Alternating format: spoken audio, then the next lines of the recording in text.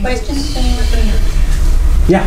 What role do you think plastics have played as far as the environment outside? Well, we didn't look at things that I think would be especially affected by plastics. The turtles, potentially. What I've seen is some horrific work that Jean-Michel Cousteau has done in the northern Hawaiian Islands, where it is, just about as remote as anywhere you can get, and there's just reefs and reefs of plastic. And when he's dissected all the dead birds that he finds there, their stomachs are literally just filled with plastic. And a lot of it is, I forget what they call them, nurdles or something like that. Is that these little? They're basically raw plastic that's used to make. Companies will get big bins of these little plastic balls that then can be melted down and molded in anything. Well, if that dumps off a ship somewhere, it just floats around and looks like great feed to seabirds. And so for a long time I thought that littering and trash was just sort of one of these aesthetic things it looked bad, but it wasn't that bad a deal. But when I saw Jean-Michel's footage of how damaging actual ocean trash that gets dumped off of cruise ships and Navy ships and shipping ships, it really impressed me that is a huge problem. They dump their fishing nets off as well. And the nets are huge. I mean, he showed just, way above your head, just miles and miles of just fishing net washed up on shore, plastic and fishing also net. they, for example, in Ecuador, and the beach, I went to a very far away beach, and no people that can use diapers for children or whatever. Yeah. And it was completely isolated. You can see allow this trash because they come in and throw all the trash in the ocean, in South America. It's so sad. Nothing to do with that area because they don't have these modern things, plastic, big plastic things for water, and you see all floating there, it's so sad. Well, that's the thing, the ocean just carries it everywhere. Yeah. You hadn't mentioned anything about agricultural runoff in terms of the pollutants from that. And looking at the Sea of Cortez and I guess the state of Sonora there, I think a lot of our winter vegetables come from that area, Los Muchos. I don't know how long that's been in there. Huge problem there. You mentioned agricultural runoff. The sites where we were largely on the west side of the Sea of Cortez, and especially in the east and the northeast side of the Sea of Cortez, which is connected to mainland Sonora, and also the where the Colorado River Delta comes out as just a trickle of water left. I think runoff issues are very big there. And also, I think localized in places like Cabo San Lucas, which is not so much agriculture, but sewage waste. And the site that they mentioned where they said it's a textbook exhibit for ecologists was Puerto Escondido, which is still a very small town, but it just gets filled with yachts. And I think that they just dump their waste right there in this very protected cove, Puerto Escondido. And that site is very depauperate now. We were really surprised when we got there because they just thought that site was incredible, and we hardly saw anything.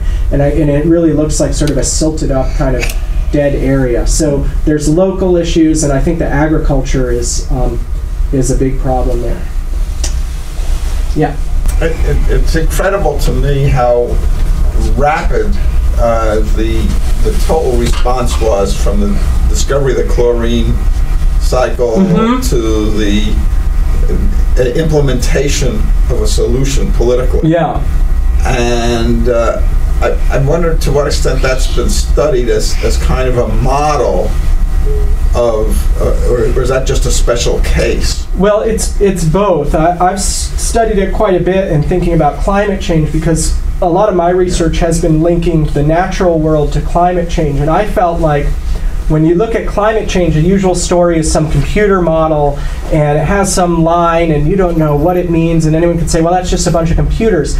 But not just myself, but other researchers that I know and have worked with and gone to conferences with, when we put all our stories together, I say, well, I show this complete change in a seaside community. And then my friend Alan Pounds from Costa Rica comes up and says, well, look at this beautiful golden toad. It is extinct in the world now, and it's because of climate change, because it only lived in Costa Rica in these cloud forests. And as the cloud forests moved up the mountain because of climate warming, there's no more habitat for this toad. And I felt like when you put enough of those stories together, and when my family calls me about climate change, they don't say, oh, I heard the latest computer model says that it's going to be 5.7 degrees warmer in 100 years. They say, did you see this footage of these polar bears swimming around that have nowhere to go? I think these real world stories, even if they are animals, not people, are much more touching to people and encourage them to action much more. Joe Lieberman, the senator, just had a hearing, I think this week, or else it'll be this coming week, on natural systems and their responses to climate change. And what you're seeing is these stories all over the world. So it's not just my tide pools, and it's not just the frogs in Costa Rica, but it's butterflies in Europe, and polar bears and penguins in South America.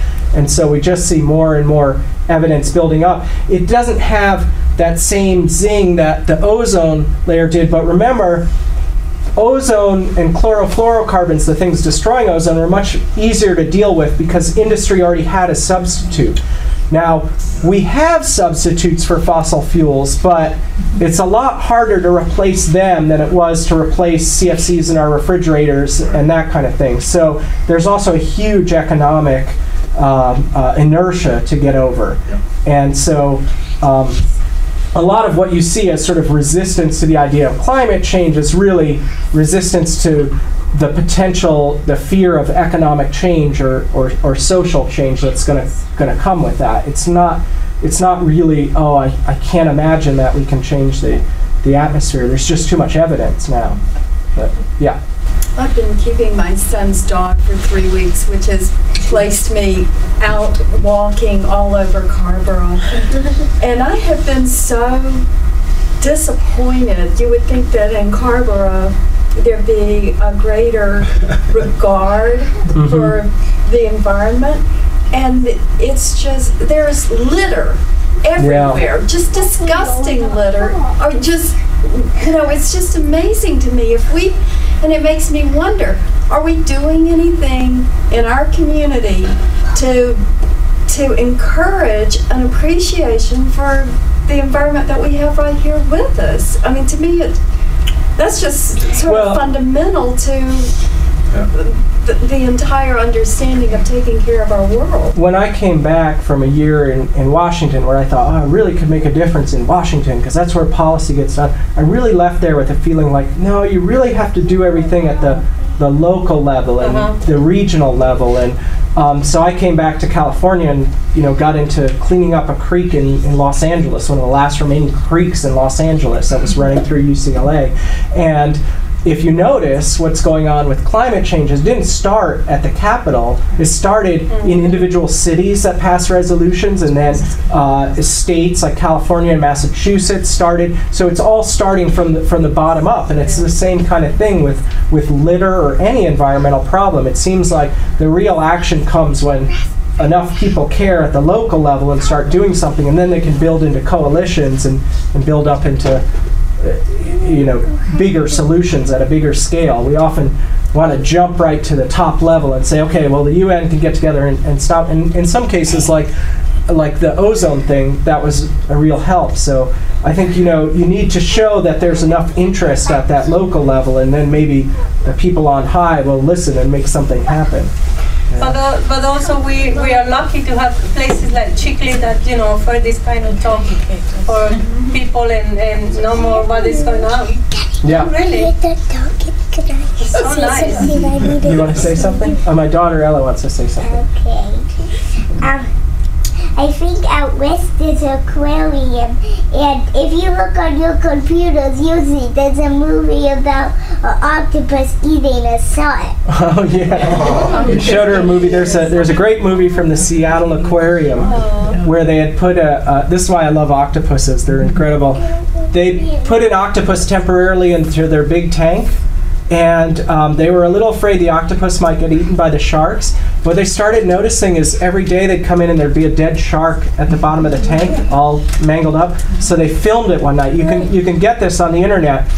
And they filmed it, and the octopus actually stalks and attacks the shark and kills the shark, which you wouldn't believe, but when you see the movie, it's quite incredible. I want to see that movie too. Yeah. That's a good one. Yeah. What about global fishing controls? Is that One more thing. getting better or worse? Or? Is our global fishing controls getting better or worse? So I have a couple of my students here. What do you guys think? Oh God, no. it's such a tangled web. God, it's Some just, places it's getting better, and other places it's yeah. got a long But way all to the go. successful ones are, again, what you were saying, the local ones, like the Yeah. salmon fishing in Alaska. That was Local. those fishermen saying, these are our fish. We have the ability to do something about it, and they did something about it. But nobody told them to do it. It didn't come down. It seems like almost the resistance is higher up with climate change and everything. It's us pushing up. I mean, Bush finally mentioned that he thinks the climate's changed, like 2 weeks ago? Yeah. Really? Oh my God.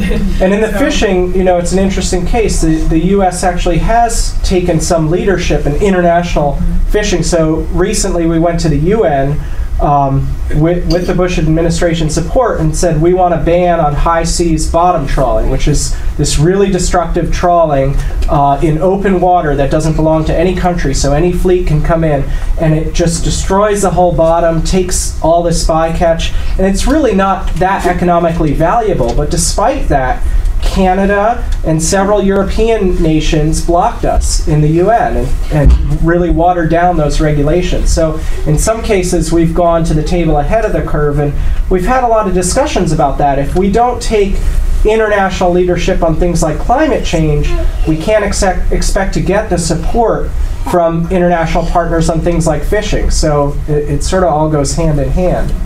So, you want to say something else? And like corporations don't see the effects of their corporate, Does anybody know who Such a different wasting. motivation. the guy It's a that totally different motivation for them, though. studied lots of Omega-3 is animals, gathered but from he got something that stung they by a fish big for. manta ray?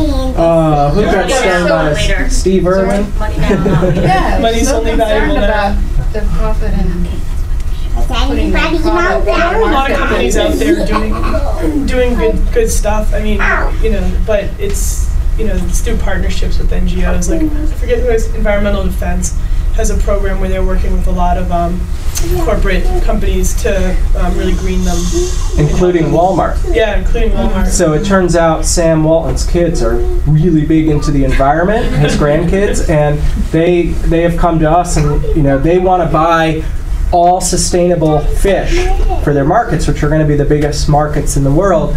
But there's not enough sustainably caught fish to fill the Walmart market. So they're trying to navigate those waters, so to speak. I don't know if you're familiar with the movie called La Pesadilla de Darwin. No. Es del lago de Victoria en Tanzania. Oh, yeah. It's a very, Lake Victoria. very well known now everywhere. Anyway, I went to Barcelona and I was amazed about the fish there in the market, and I cooking fish for my children almost every day until I saw that. And I feel so sad. Well, this is a movie that you should see that. It's sort of the whole Excellent. This is about a lake in Tanzania. Yeah. That used to have all the more beautiful variety of different kind of fish. And the company from some company from Europe came and put some kind of fish and destroy all the natural fish that was there. Species. And they have this big fish that they sell to Europe, and the people in the area dying because they don't have the fish they used to have. But this is a really good documentary to see. Yeah. It's I don't know Darwin's how they Nightmare. say that in English. Darwin's Nightmare. Darwin. Yeah. It's made by a French guy. It's very Interesting. good. Yeah.